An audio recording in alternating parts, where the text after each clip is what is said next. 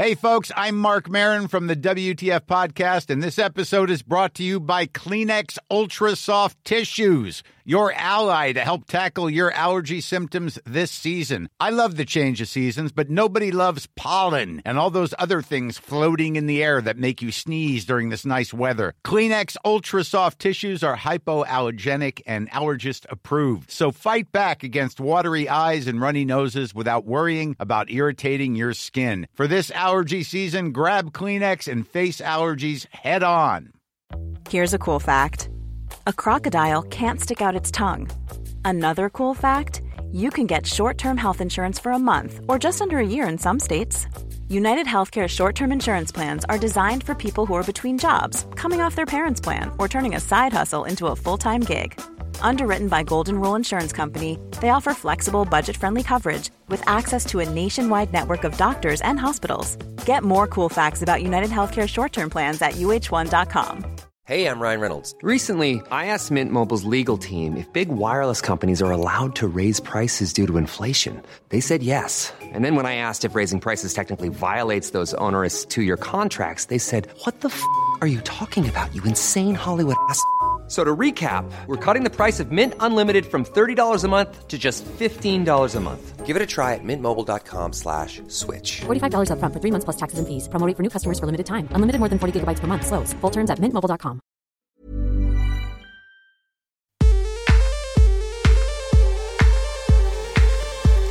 Hello, I'm Sophie Ellis-Bextor and welcome to Spinning Plates, the podcast where I speak to busy working women who also happen to be mothers about how they make it work.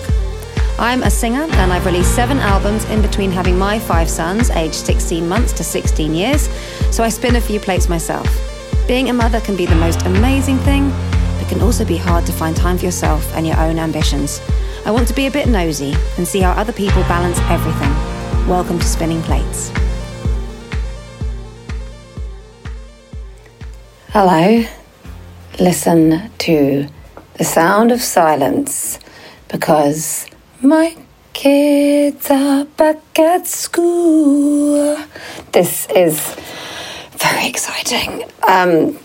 We've managed to start off the new term. Thank goodness. It was really making me a bit tense, actually. I think it's quite hard, isn't it, when you've got, like, every time you get to start a new school stage. I had one starting secondary, for example, and it just brought back all the memories of starting secondary.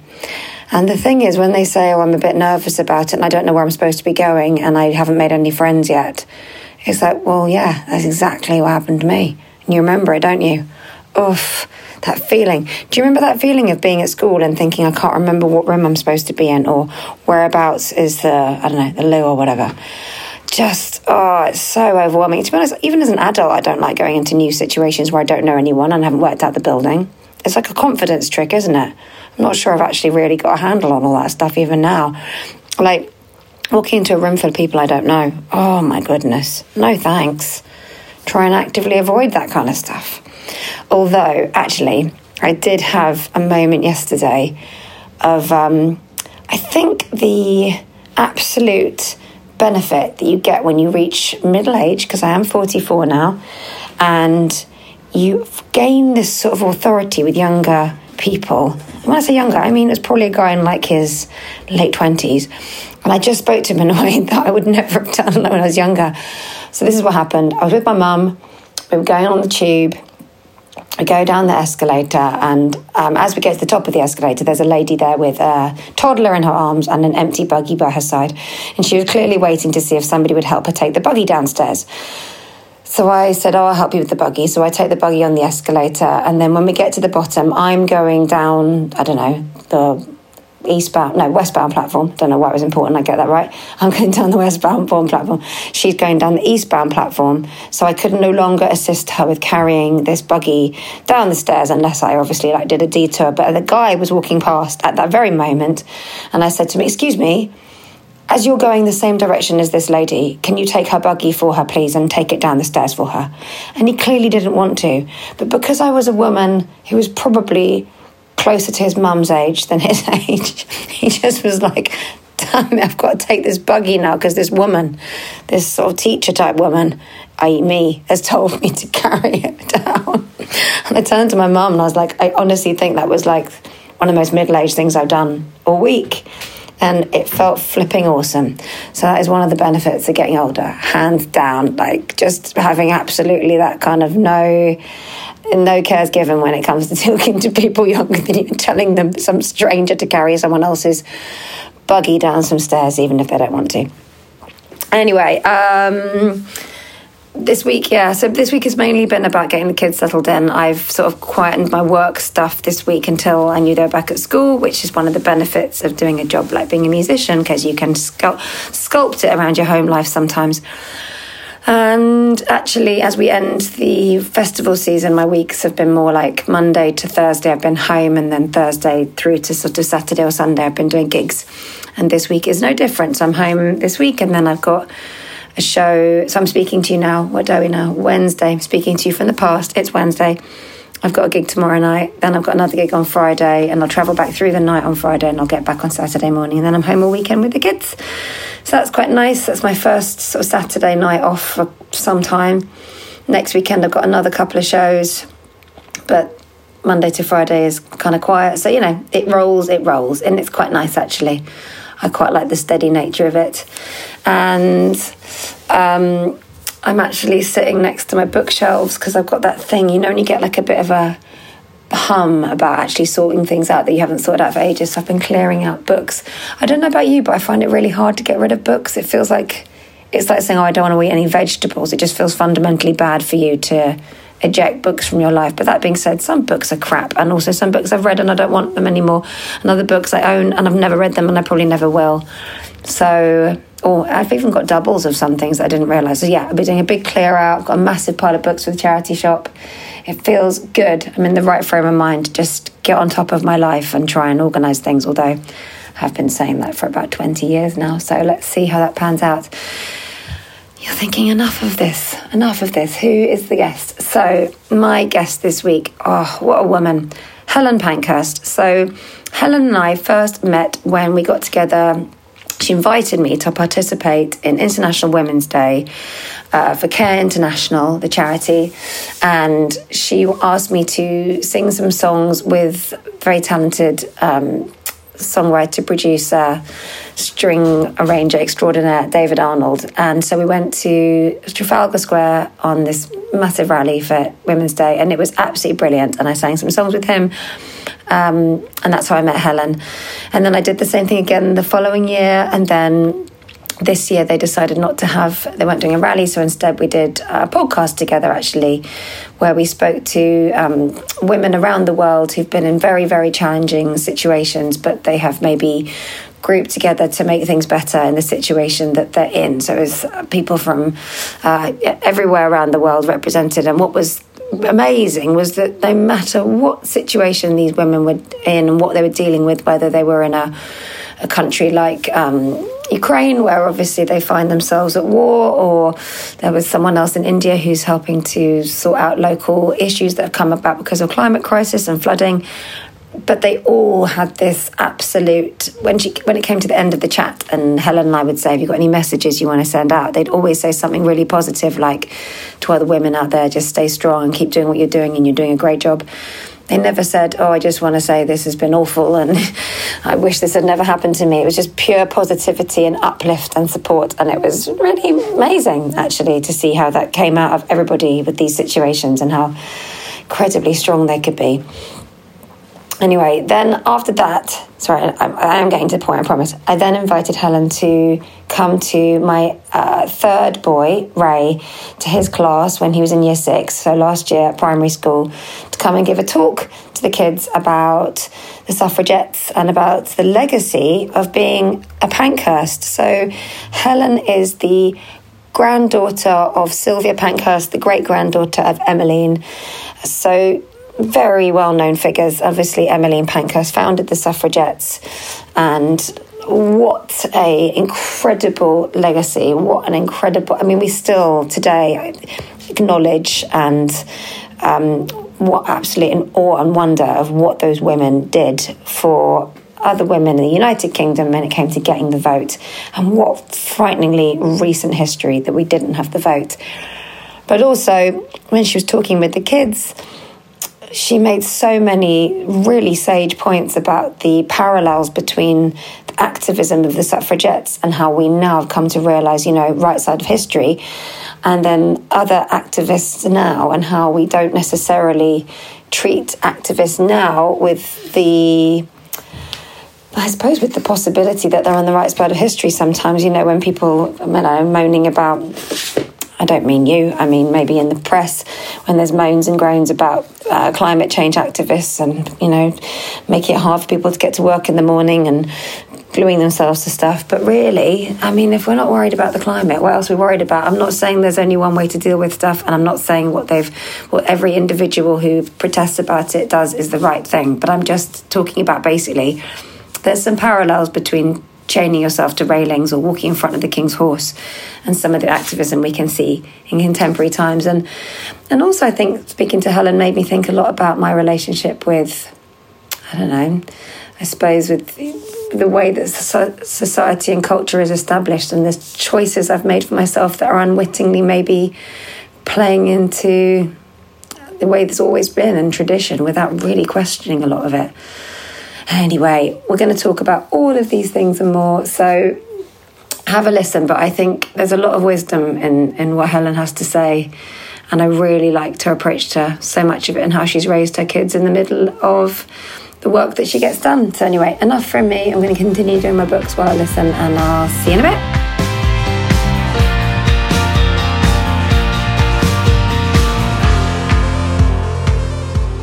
It's really nice to see you, Helen. How are you? I'm very well, thanks, and likewise. Really good to catch up again. Excellent. Yeah, no, I'm really happy you are happy to come and chat to me for the pod, because I think we're going to have a really interesting conversation. Why don't we start with what you're up to at the moment? What's going on in your world? Juggling, spinning, lots of different things. One of the initiatives I'm involved in is in Manchester, and we're fundraising for a post for that, so been working on that. The deadline is today, so okay. That's one thing. And then all of the other pieces of work that I'm doing with CARE, there's some things happening there. With Centenary Action, which is the other coalition. Okay. Lots of different things. So if we go a bit deeper into those things, so the thing in Manchester, this is in Greater Manchester, isn't it? Yeah. So recently, I think it was last Sunday, I'm slightly losing track of time, but it was last Saturday, we had an event in Oldham. And we have these community events for women and girls in different boroughs of Manchester, and we go to different ones in turn. So it was a turn of Oldham, which actually is where Annie Kenney, one of the leading suffragettes, a mill girl suffragette, came from. So I went to visit the statue to pay my respects there. And then we had this event for women and girls today in Greater Manchester, focusing on those in Oldham, talking about their experiences, really. Mm-hmm. But it was done in a really lovely way. So, for example, we started with netball and networking, which we thought was a lovely kind of way of getting people to spend time together playing adult women playing netball, yeah, which is many of them, almost all of them said, I used to love netball. Yeah, at school, yeah. But it was a nice way of getting to know each other a bit informally before the start of the workshop. Yeah, that's really cool. What made you pick netball? Is that something that was already existing? We had somebody from Netball England that came to provide some support on that. We also had one of the sessions on cycling, because if you think about cycling, there's a big gender gap. And if you think about ability to maintain the bicycles, there's an even greater gender gap, with this sense that women and girls are not encouraged to or learn to or think about learning how to maintain their bikes. So that results in a drop-off. Girls might start bicycling, but then if they feel that they don't know what to do as soon as something goes wrong, they're less likely to continue to do it. Yeah, yeah. And we've done a bit on rugby, we've done a bit on football, so we take different sports to hear the experiences of women and girls in that sport. Well, I think that's all so relevant, because I remember when we met before, you were talking to me about how there's been a really big drive on getting young girls interested in football, but then there's a massive drop-off when they get to secondary because it's just not sustained. Exactly. So you don't want to seem like, well, we've done that, we've introduced them, now go and find it yourself if you want to make the next step. Like, that's not really how it works, is it? And exactly. And addressing the set of barriers that happens in a changing world where some opportunities are created, but then there are reasons why that opportunity doesn't become a sustained opportunity. So, yeah. Yeah, I mean, I suppose it's interesting. I suppose that thing about the cycling, I bet as an example that covers how so many things work. And, you know, so much of your work is about parity and just trying to make sure that there's equal opportunity and sustained equality as well, not just bits where it's great and then it all kind of goes wonky again. Yeah. And so with Care International, your focus is on women around the world. Is that right? Yeah, so Care International, very much that's the case. I personally work primarily in Ethiopia, which is where I grew up, so I have that detailed knowledge. And we're working on a couple of projects, and I've come back recently from Ethiopia, actually. So following up on a couple of those projects was what I was doing, both when I was in Ethiopia and now with some of the documents that follow through from that. And one of them is on menstrual hygiene and working in schools in one particular region of Ethiopia, because the facilities are really, really awful. I mean, if you think about going to school where you don't have anywhere safe, clean, decent, no running water. I mean, that's a given, but nowhere where you can change your menstrual pads if you need to, or even just go to the toilet. And that's a reality in many schools still around the world. So this was one project where we're both improving the school water and sanitation, but also talking about menstrual hygiene and the importance of discussing that, because otherwise what happens is the girls, are very scared and they don't really know what to do, and there's a whole social taboo about it. But then that tends to mean girls don't come to school when they have their menstrual cycle. Therefore, there's lower attainment, and there's a whole thing around access to schooling as a consequence. And they tend to be married off. So there's this tradition that the assumption culturally is if you have started your menses, then you're of marriageable age. All right. So the poor facilities linked to the social taboos end up meaning girls don't go to school. Wow. Stop going from school. It's extraordinary, isn't it? The concentric circles of how these things, and I guess things that we just so take for granted in a first world country, about just having somewhere safe where you've got access to running water. And what was it like growing up in Ethiopia? Because I know that's been very central to... Yeah, I mean, I loved it. I absolutely loved it. It's a really interesting country. And of course, I mean, I don't have a comparator. That's where I grew up. So for me, that's the only place you ever knew. But it was an interesting place. I suppose I grew up with the two identities, therefore, knowing that I was British. I used to come here during the summer. But we had this very, very strong connection, still do, with Ethiopia and Ethiopians and all things Ethiopia. My father studied and taught Ethiopian history. My grandmother had campaigned for Ethiopian rights at the time of the invasion of Ethiopia by Mussolini. So a whole long history linked to it. So it was a lovely, interesting place to grow up in. And it was one that had better weather than this country does, that's for sure. She says, looking out of the window where there's that kind of really drizzle. Dismal. Yeah, and in here as well, I like the way you see on this window here, that big round marks where one of my kids has really neatly tried to break a window with football. Yeah. It's nice, isn't it? I suppose, yeah, and as you say, you've got no comparison, but then I suppose when you had your own children, they weren't raised in Ethiopia, were they? They weren't, but we used to go back regularly. So every year, from when they were very young, a few months old, they used to go to Ethiopia, and they've spent a few years there. So they have a connection, much weaker, but they do have a connection with the country. And my son finished his schooling there as well. He did his IB there. So I know both your children are adult now, but what was going on in your life when they were born? What were you working on at that time? Initially, it's still in international development, but with a different organisation. I've worked with a number of different organisations. Gradually, the gender element of it, the women's rights element of it, has become more and more central, because I've seen that it needs to be more and more central, because the world isn't just addressing those issues. And I guess because I've got a voice and kind of deep levels of understanding of the issues, so they become more and more important. I think the other change has been that in my early adult life I worked only internationally, and now I do both. I'm really interested in the local to the global when it comes to feminism. I think that there's an importance in looking at all of those issues for many reasons, including environmental ones. We're interconnected, and if we don't understand that, we all suffer. Yeah, I mean, I suppose in some regards that's quite a sort of humanist way to look at the world. It's like we've got this one life experience. We're all sharing this world together. How can we link arms and actually raise ourselves up together. Yeah, exactly. And I suppose with your work, you've got quite a literal thing with working with, young girls in the UK and their experience of young, womanhood, and then going to places like Ethiopia and thinking more globally, which must tackle, as you say, loads of issues in some countries that are in very different situations to where we find ourselves here. But it must have been quite a strange juxtaposition in your childhood, I suppose, your relationship with Ethiopia, to see this disparity between, the gender divide there, but also know that your family history played such a big part in trying to dispel that equality. But, a couple of generations before you were here. Yeah. So it must be quite a weird that's parallel. Interesting. I think in some ways, when I was younger, the two were separate. There was the suffragettes, the feminism in the UK, and then there was my existence in Ethiopia and that interest in the country. And then gradually, I think I've felt that putting those two together becomes very interesting because, for a number of reasons. Sylvia herself, my grandmother, went from being a suffragette to becoming interested in Ethiopia's history and the campaign for its independent rights. So there is that link there.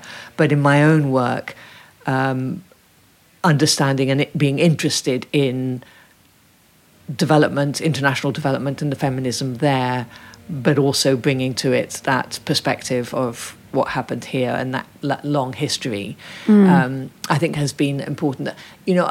There is, you touched on it a bit, there are differences when you think about feminism in the different countries around the world.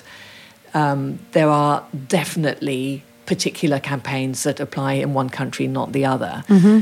But I think the similarities are so strong that you can go to any part in the world, any place in the world, and talk to a set of young girls or middle-aged women or older women and say, what keeps you awake at night, or what are your concerns? And the similarities will be massive. They'll be so much greater. Degrees, clearly, that are different, but the issues that they'll bring up, I think, are very similar.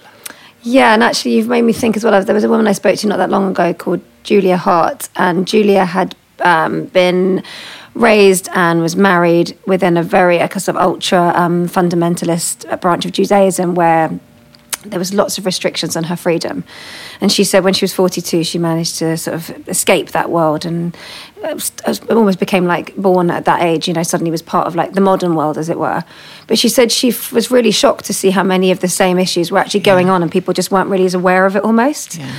And I think because some of the big headline stuff is kind of quite covered, we don't see, like when you talk about the bike, I think that's a really beautiful analogy for something very simple that just keeps everybody in their lanes without you even noticing it's happening. And it probably starts from, time that you give birth or something. Yeah. But for you, how sort of foretold did that sort of path of activism feel? Or do you even remember making a decision that was going to be how you lived? The feminism bit came gradually. The interest in international issues was there because of where I was born. And when I started to think about what to study, it was very clearly that I wanted to do international development. And so that, I think, was stronger. And then it was because you can't address issues of marginalisation and poverty without bringing a gender lens that the gender bit came in with it. Right. I think that's because I grew up in Ethiopia where nobody really knew about that suffragette heritage. I think if I was born here, that surname would have been so dominant in my thinking that I probably would have been quicker to realise that I had a role to play in talking about women's rights. So maybe in some ways it sheltered me and it meant that I could grow up my own way, the fact that it wasn't so dominant and I had to explore what it meant.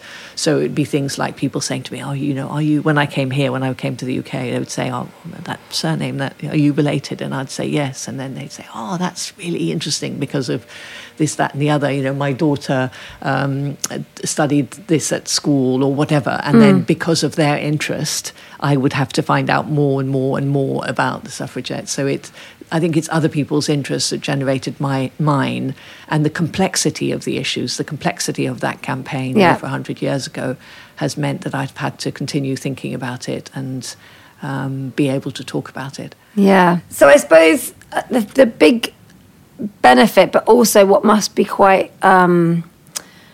frustrating sometimes. You obviously were brought up with quite a global way of thinking. You know, if you already know that you're this family that have emigrated somewhere, you're seeing things, you're sometimes coming back to the UK, you think in a way that I think a lot of other people, it doesn't really occur to people to think, because you start off with your four walls and in your country, and it's such a defining thing, but thinking globally isn't necessarily like hugely encouraged a lot of the time, actually, because you're so sort of bogged down in the minutiae of your own world and what you can achieve within that. I think that's right, but the linkages are there. They are everywhere for anybody. I mean, walk down any street in the UK now, and how many nationalities will you have represented there? Go to any shop, how many dishes from around the world, how many products from around the world, how many raw materials. Think a bit about any aspect of your life, politics, technology, anything. We are so interconnected, and again, without mentioning the obvious one of the environment. So I think we can ignore the rest of the world and just dabble in our own spaces. But I think increasingly that's difficult to do. Yeah. And we need to understand the wider context. We absolutely need to, because that's the only way of really being able to make a difference and connect things up. And if we don't, I think the myopia of not opening it up, opening ourselves up to the wider world, I think is very great. But again, I think there is a generational thing around some of this. I think younger people are much more aware of the wider world. There's a lot of travelling going on, especially now post-COVID. There was a bit of that kind of isolation that came forced isolation because of COVID. But I think we've opened up in many ways. So I feel that most people have, if you really ask them, how many connections they have, how many families they have abroad, how many friends they have abroad, including through social media, etc., I think we're much more interconnected than we ever have been. Yeah, that probably is true. And I think also the one of the positives about social media is an encouragement to sort of find the threads that connect us. You know, it can be, this, whatever the hashtag might be, whatever the experience is, you're kind of always trying to sort of see the bits of like, I think you'll probably relate to this, Yeah. So that's a positive aspect. I know that it wasn't that long ago you very kindly came and spoke to my my 11-year-old Ray, his year 6 class, because they've been studying the suffragettes when we were working together for International Women's Day and doing a podcast for Care International, and it was actually really nice for me because I sat in on the class, as you know, and I was sat on one of their little seats, the little plastic seats. And obviously kids just asked all manner of questions. Some of the questions were brilliant. They were fab. But I remember there was one question, I think, and one of the little boys said, did you ever wish you didn't have the surname or something like this? And you were like, well, actually, yes, sometimes it has been, it's come with it, it comes with something with it. And I was thinking, because we do think sometimes about legacy, but usually it's a legacy of what we're doing and what we might leave. It's quite unusual to spend many thoughts on your, grandparents, great-grandparents. I mean, how did you sort of first become aware of what the significance was of being a Pankhurst? It was through the questions, like from kids, like in your son's school. And by the way, one of the things I loved about that session was just how open they were to ask questions, all sorts of questions.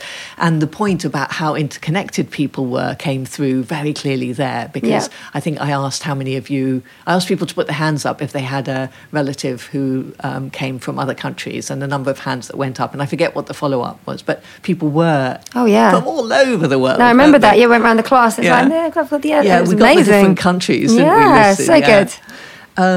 So good. I guess it's probably unusual for somebody my age to spend the amount of time that I do thinking about my grandmother and my great-grandmother, definitely. Although I would encourage people to do just that, because the stories of the generations past and really understanding that can be so interesting. Oh, so interesting. Yeah. And the other thing, I suppose, is and maybe this is also common to many families, is the schisms, the differences of opinions, when you start looking at the family members then. So my great-grandmother and my grandmother ended up with a massive falling out. So I have to think about not just the personal aspect of that, but the political aspect of why they fell out and what that meant and what I think about that and so on. Because that is quite a big deal, isn't it, to fall out like that? So you're not speaking and... It was a massive, and a public one. They didn't just do it quietly because they were public figures. It was splashed on all the newspapers and so on. And was the starting point of that because Sylvia had your dad out of wedlock, or was that not? Was the kind of the last straw. It was initially on policies and things like that. Right. In summary, Sylvia became more and more left-wing, having the whole family having started off as being involved in the Independent Labour Party, so pretty left-wing, and her father, Richard Pankhurst, having stood as a ILP, Independent Labour Party member.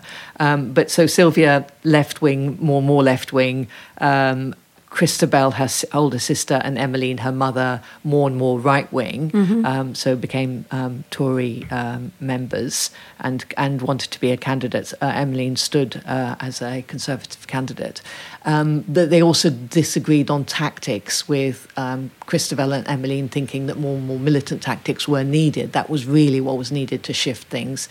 Sylvia being very concerned about some of that, in particular when the militant actions were against things like art, Sylvia having been an artist and not liking the idea that you would destroy bits of art, but also feeling that it should be more about a mass campaign. They disagreed on things like whether to associate yourself with a particular party or to say party neutral, whether to get involved in the campaign for men to get the vote as well, bearing in mind that many working men didn't have the right to vote there as well. Right. So there were many reasons for the disagreements. And I suppose one of the things I've wanted to do over time, and in some of the campaigns that I'm involved in, is to try and bring those two different opinions together in saying that, you can disagree, but as family members, it would be really lovely to try and bring you together. And I try and do as much cross-party initiatives as I can for that reason. Yeah, I mean, I suppose in the contemporary world, we're very encouraged to be quite binary in the way we put our thoughts and feelings out.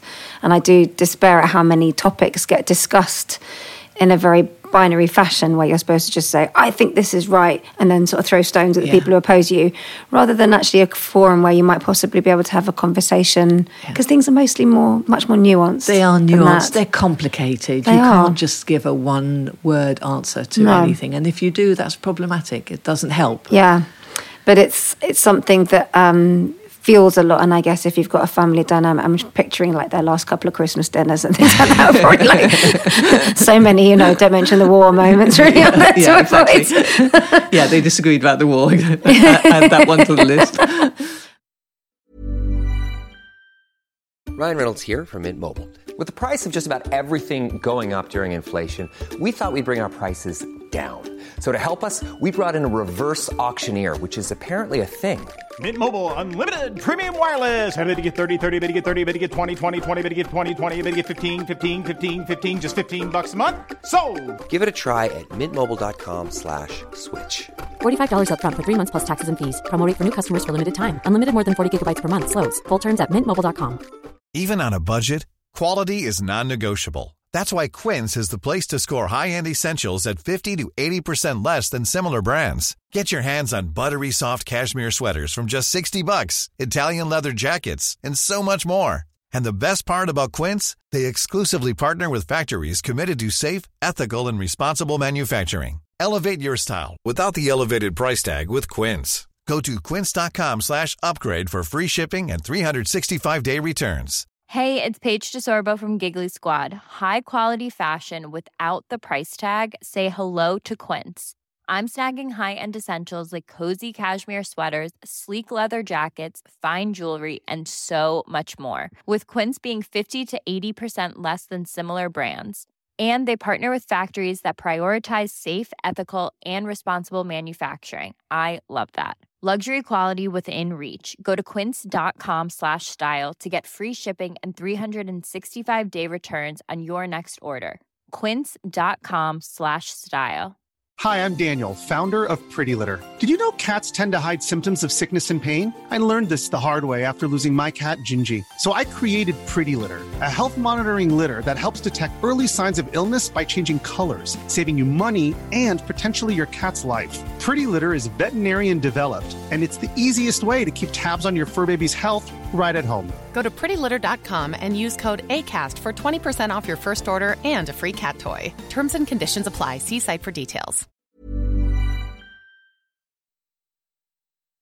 But yeah, it's interesting, I suppose, because it's funny you say about how you campaign and the militancy, because I suppose we're seeing that now, aren't we, with climate campaigners.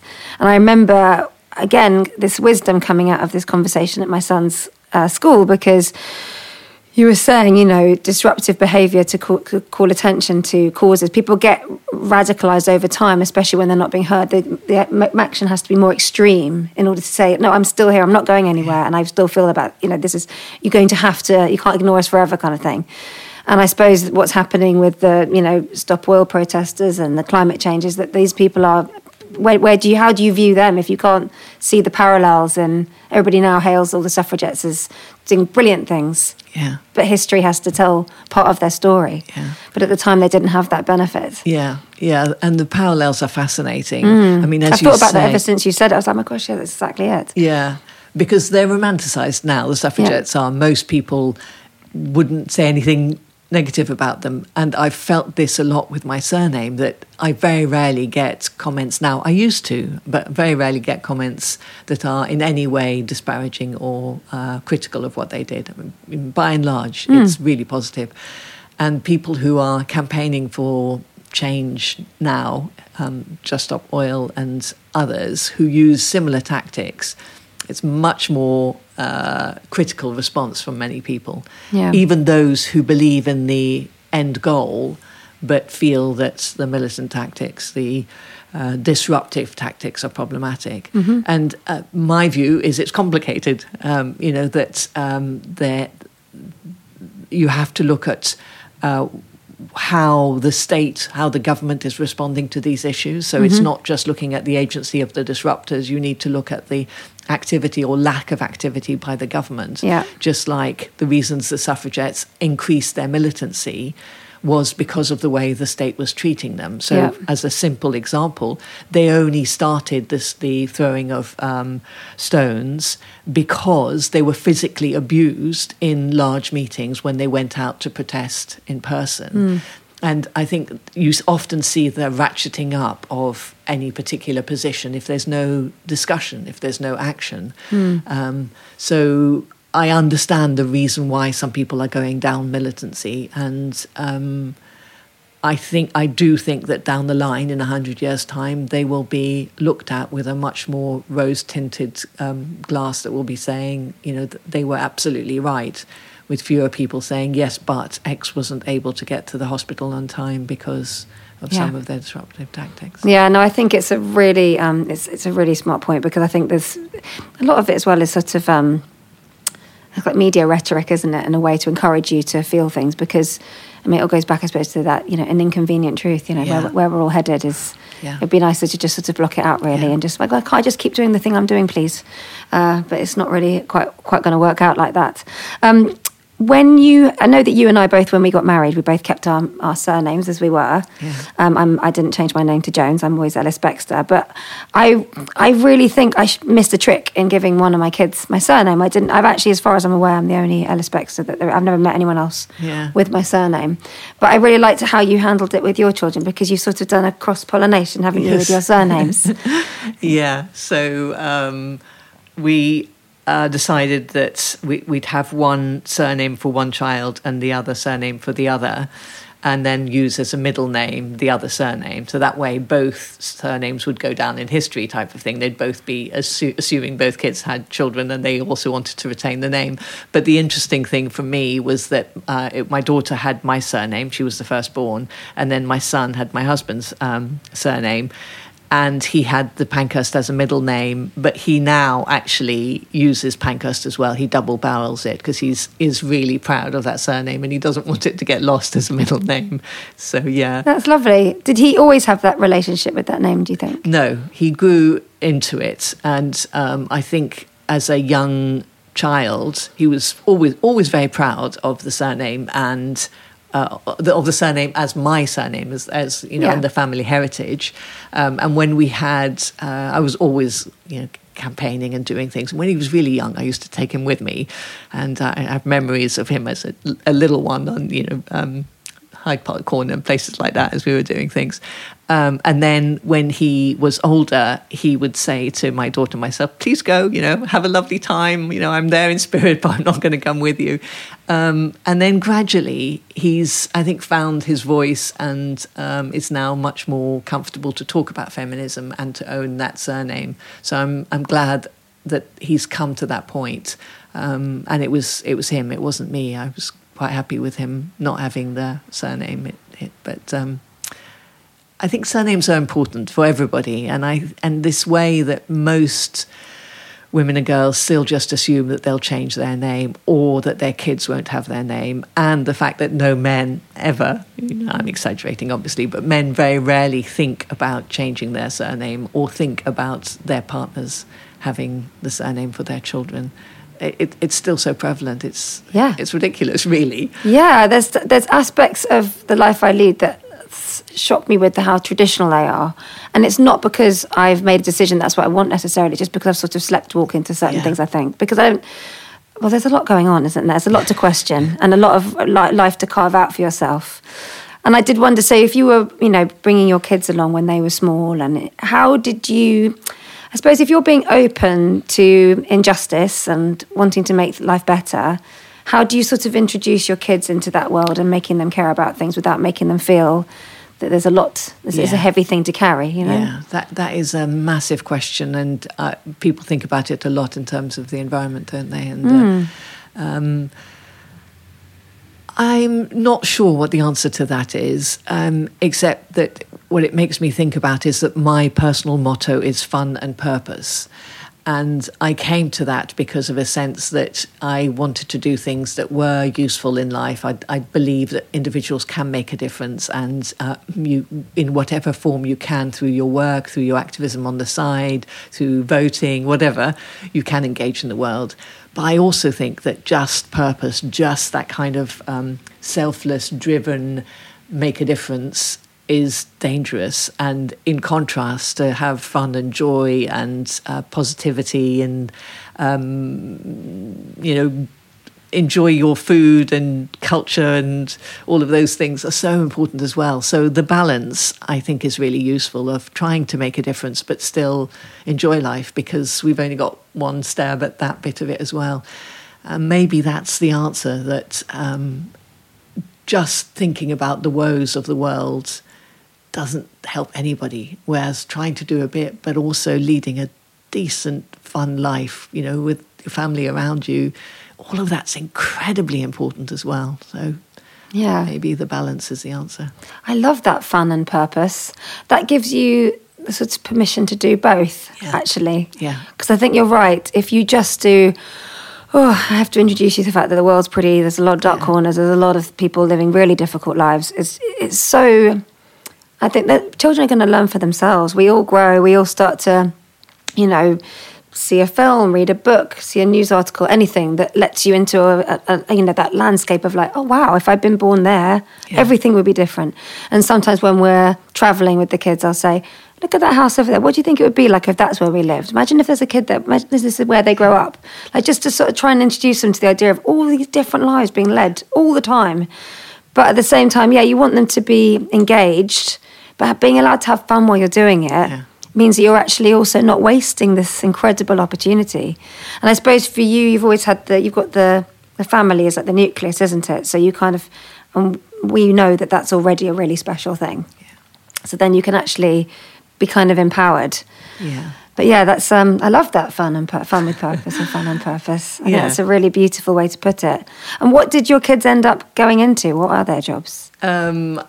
My son studied business, and he is working as a consultant he's just changed to a new firm actually, but he did a lot with NHS Trust, business analysis and financial planning, that kind of thing. And now it's wider than that. It's with a company that also looks at asylum-related issues. So he's got a bit of that purpose in there, but oh my goodness, he knows how to have fun as well. He really, really knows how to have fun. A bit too much, actually. So he I'm not need to worry about caused him, problems to his ACL, his knee, a little while for really? football Yes. injury. So no, he knows how to have fun. He loves cooking and is a great cook. Oh, and that's then good. my daughter, he's good at the balance. He's probably more at the fun than the purpose bit, but he's got a balance. No judgment here. No judgment here. My daughter's slightly more work-driven in ways where maybe there's too much purpose and not enough fun, but she would challenge that. I think in the past maybe she was. She studied law and she is also in the civil service, but is also very interested in counselling, so she's studying counselling. But yeah, I think she's also aware of not being too purpose-driven and looking to buy a house at the moment. So that's a big thing. Okay, cool. But it's impossible given the mortgage rates that are causing trouble at the moment. So, I know, yeah, it's a tricky time. And what about for you? If you're always, keeping engaged with... I mean, when we spoke for the podcast we did for Care International, we were speaking to these women who were... all in very different parts of the world, but all experiencing lots of challenges. Some of them due to changes in climate, some due to conflict, in the area where they live.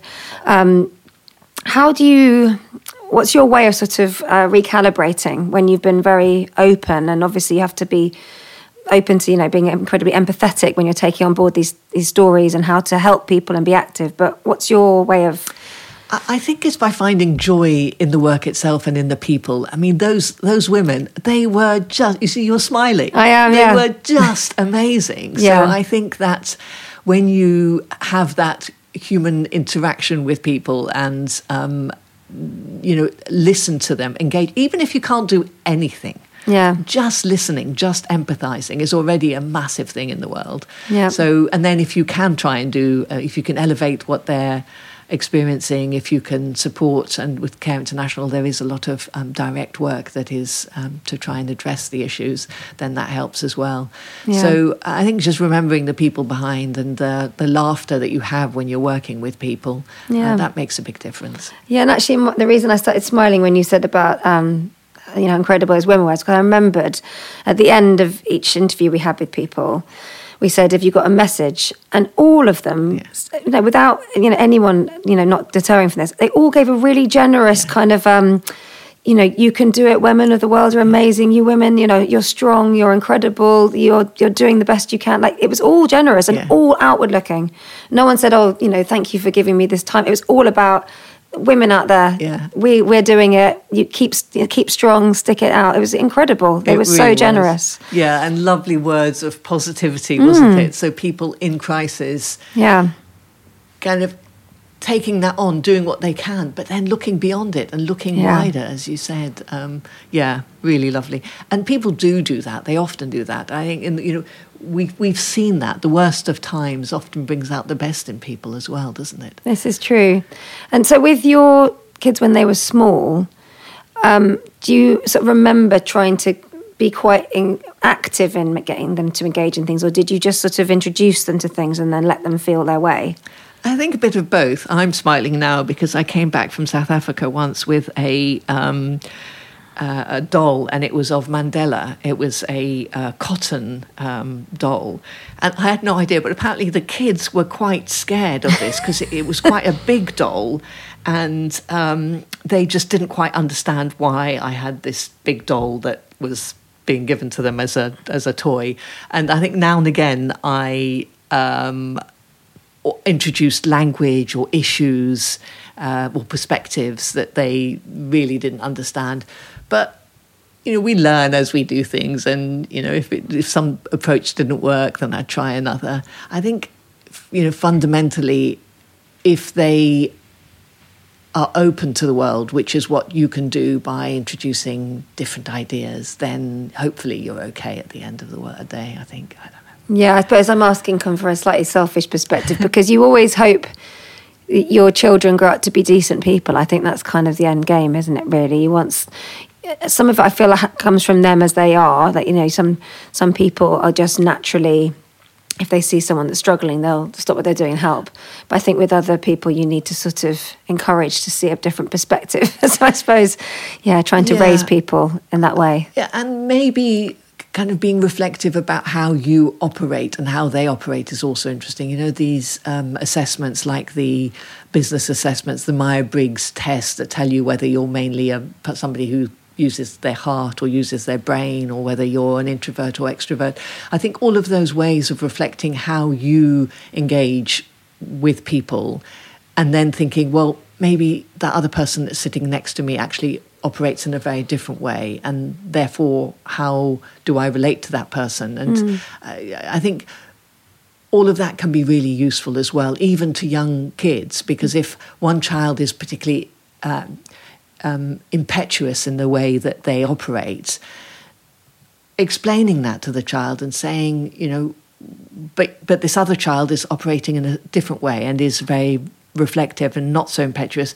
Are there advantages and disadvantages of how you approach these things? And could you maybe think twice before you answer something and wait till that other person can speak as well? In other words, I think there are tools with which you can use to encourage a different perspective, maybe. Yeah, I suppose that goes back to what you were saying before about listening to people and just actually being very present when people are talking to you about things, and then trying to imagine that their circumstances are different to your own, and we all have these different nuances that we, you know, how we were raised, what the family we have around us, our friends, everything, what opportunities you have. Yeah, and there's not just one way of living life as well. No. You know, even in terms of your activism. So say as a feminist, I often feel that sports people are some of the best feminists around, both the men who are allies, you know, there's some amazing male allies who are addressing issues of sexism, who are addressing issues of race-based inequalities and stuff. And then the sports women that we have who are, I mean, it's feminism in action, really, isn't it? It's in their physical being and in the things that they do. They are making massive changes. So that's a completely different way of making a difference to the world, from the thoughtful intellectual writing a book saying this is wrong, or from the academic looking at the numbers, or from that person who very quickly has a quick, funny repartee to somebody who's saying something sexist. There are many, many different ways in which I think we can try and make a difference, as long as we engage with the world rather than just ignore things out there. Yeah, and I suppose also, as you say, like engage, but also keep quite alert to stuff as well, I think. Trying to maybe spot the nuances. And I already think language has come on so much from when I was young about how, you know, the grey areas of what just didn't used to make me feel safe or okay. And now we're much better articulating where the boundaries are there. But just continue being alert. And I don't know what you think about this, but I think the importance of if something upsets you or if something makes you angry, like actually keeping hold of the anger is okay if you want to change something. Yeah. I think we're quite encouraged to sometimes find ways to be at peace with all our emotions, but actually if something's making you angry, I feel like that can be quite a useful emotion sometimes. Yeah, and there's some people that don't know how to do anger. In fact, my daughter would say, I don't really know how to do anger. And exploring all of those questions are really important. So it might be that certain people find that more difficult than always appeasing, and it might be others who are always angry when there might be a time when actually a slightly different approach might be better. I was also thinking as you were speaking, remembering, Emmeline's youngest daughter was called Adela, and she went to Australia, and I am in touch with her granddaughter. And her granddaughter said to me that once when she was walking, holding the hand of her grandmother, and the grandmother said to her, "Can you pick up that piece of rubbish?" And Susan, this granddaughter, looked at her grandmother and said, well, why? Me picking up that piece of litter isn't going to make a difference to all the litter that's around. And the grandmother said to her, it won't change all the litter, but it will change your relationship to the issue of litter, because by just picking that up, you are making an active choice that you're going to see the litter and you're going to do something, to even something small. And I think that is a really useful lesson. We might not change the world, but by engaging, by being alert, and by being thoughtful to individual problems as well as those global ones, then maybe we can make a bit of a difference, and if not to others, to our own relationship to the world. Yeah, no, that's amazing, and it's a good example to set. And I'm picturing her now being like, oh, my granny's got an answer for everything. Fine, I'll pick up someone else's rubbish. Probably. Have you met other people that you feel have had a similar experience to you, as in having a family history that has pass something on to them with the same significance? The person that comes to mind at the moment is a relative of Dickens, Lucinda Hawksley, who's written a lot, and I think that surname, that link to Dickens, is very much part of her identity. Yeah, because I think it's funny when you said, "Oh, talk to your grandparents," and you'll see that. We started recording this podcast in 2020, and my granny sadly died in 2019. I would have loved to have had Sybil Baxter on the podcast. I would love to have known what it was like raising a kid when she did, and she didn't have the same opportunities as me when it came to working, and the perception of being a working parent was very, very different then. I would love to have heard from her about that. I mean, how did you find it in your line of work? Did you always intend to keep working after you'd had children? Yeah, there was never any doubt in my mind that I was going to try and balance all of that. But I realise how hard it is, and especially now. I mean, without grandparents, I have no idea how people manage to balance work and home nowadays. It's just so hard, and it's not got any easier. Back to the issue that the world is not getting any easier. All of these things are harder for the current generation of people doing that. The sandwich generation is harder now than I think it was before. So maybe it's a question of expectations. As you were saying, your grandmother might not, certain generations might not have tried to do all of that. But I think it's a lot more than that. I think things are just not necessarily easier. Yeah, and I definitely think there's still, I suppose it's possible to get a sort of fatigue with all the issues that are still not resolved, that people have been talking about for a long time. And I know, maternity, paternity rights with, working people is ongoing. It's still, and it keeps getting sort of diminished because there's always something taking centre stage. But I know it's been going on a long time. There's lots of people keeping very active and keeping a little bit of pressure there, which is all good. But the trouble is, I suppose, is that if people are resourceful and create their own solutions to a problem they're not getting any help with, then people don't understand that they're still dealing with the problem. Ongoing. I'm sure, nothing's going to get fixed overnight, but it's that thing of just, I suppose you have to keep believing the world is becoming a better place, bit by bit by bit. I think you have to continue to do your bit, irrespective of what's going on, maybe. And you mentioned anger. Maybe anger is needed now and again to continue to fight for change, because without that, then again you get silenced, don't you? You do.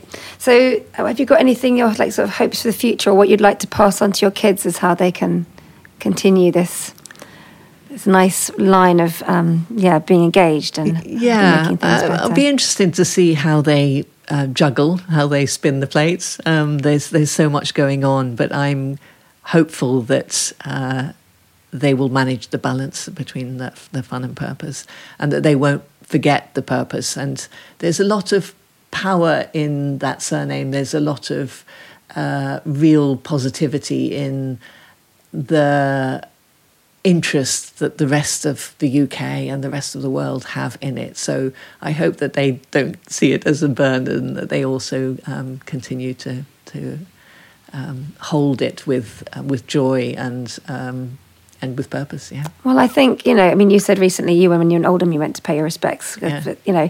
I think that what the suffragettes achieved, it's still now as relevant as ever in terms of how people can change things, the strength of those women and the men that supported them too, just the significance of the history. And it's not that long ago. That's right. It's actually just not that long ago. Yeah. And it's still so relevant. It's still so relevant. By the way, it's Emmeline's birthday today. Is it? It is. Ah. So we can raise my tea to her. Yeah, oh, that's lovely. What a nice serendipity. Oh, happy birthday, Emmeline. I've got some cheesecake in the fridge. We can have some if you like. Have them at the end. Perfect. There are quite a few Emmelines and Emmeline's that sometimes, Emmelies and Emmeline's that I come across, and people will come up to me. In fact, they did yesterday. Somebody came up to me and said, I'm named after. Really? Yeah. Oh, that's very cool. And what do you do if someone ever sort of takes great pleasure in saying they don't really vote? I used to have, I've probably told you this story. We had a lovely nanny for ages, Claire, who's basically like family to us now. I have to say, I did actually in the end manage to convince her that it was worth voting. But for a while, she wouldn't vote. She had that kind of very cynical view. Nothing ever changes anyway. What's the point? And I said to her, women died to give you the vote. And she said, more fool them. Oh, dear. It's literally one of the funniest things I've ever heard. It really cracked me up. I've never heard anything more fool them.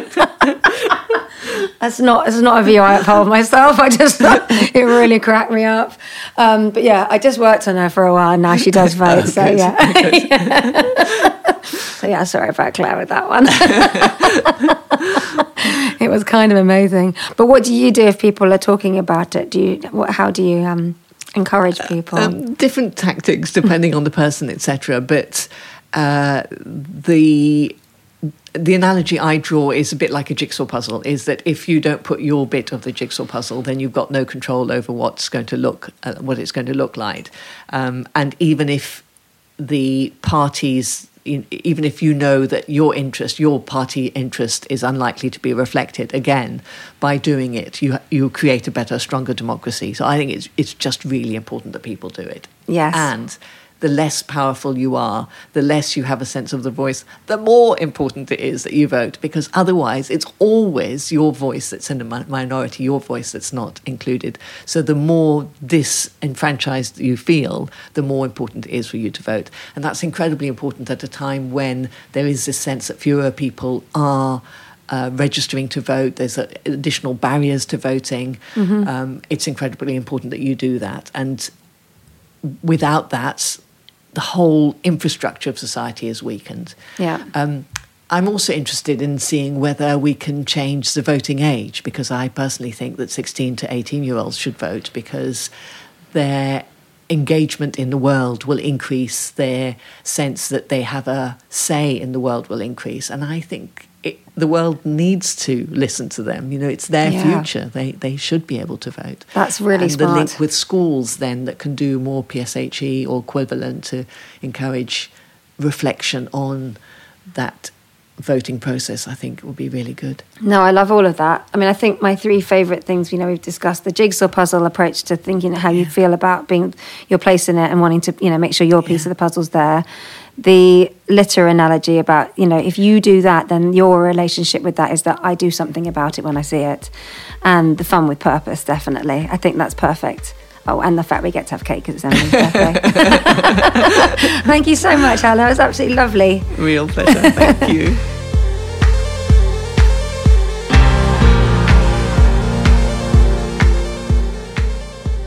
See, so much wisdom. Thank you, Helen.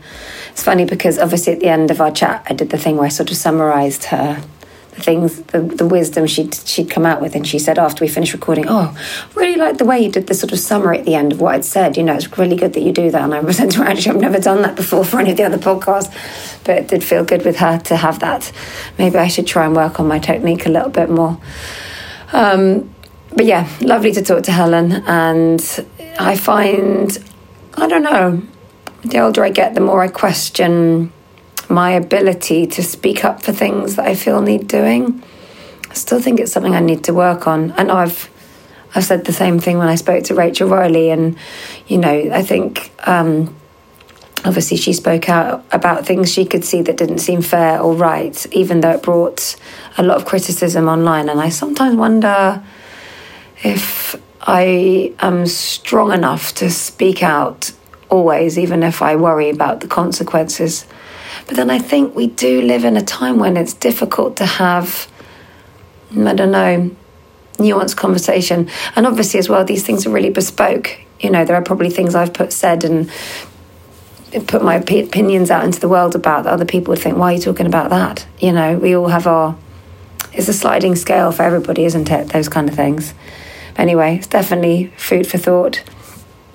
And while I was listening, I've kept going with the books. I've actually done really well. I've got, you know, the big IKEA bags. I've got a whole one of those filled with books. So feeling pretty good about that. And the bookshelves look a lot better. They look a lot tidier. This is long overdue. Anyway, I hope whatever's happening in your world is good. I've got yet another lovely, lovely guest for next week. And in the meantime, I hope everything's cool. I hope if you're in, United Kingdom, I hope you're enjoying this unexpected heat wave. Bloody hell, didn't see that coming. But it's been quite nice, actually. And people have said, oh, it's a shame that the nice weather comes when the kids go back to school. But actually, I think it's nice that the kids are going back in when it's sunny and warm, because if everything had suddenly got cold and drizzly and dark when they start going back to school, it's not a great way to introduce them back to a new term. I think as well, they come out of school a lot happy when they can go and play in the park for a little bit to let off some steam. So I'm all for it. The hot weather can continue if it's okay by me. Anyway, I will speak to you next week. Thank you to Richard for editing, Claire for producing, LMA for artwork, Helen for chatting to me, and you for giving me your time. I'll see you soon. Lots of love. Bye-bye.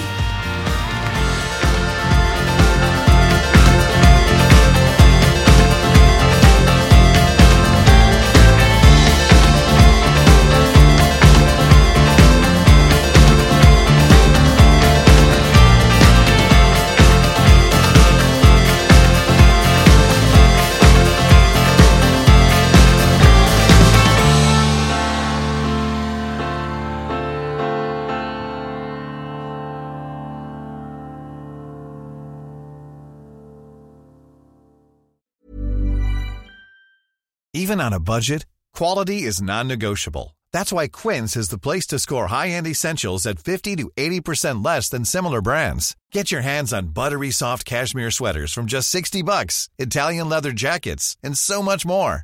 And the best part about Quince, they exclusively partner with factories committed to safe, ethical, and responsible manufacturing. Elevate your style without the elevated price tag with Quince. Go to quince.com/upgrade for free shipping and 365-day returns.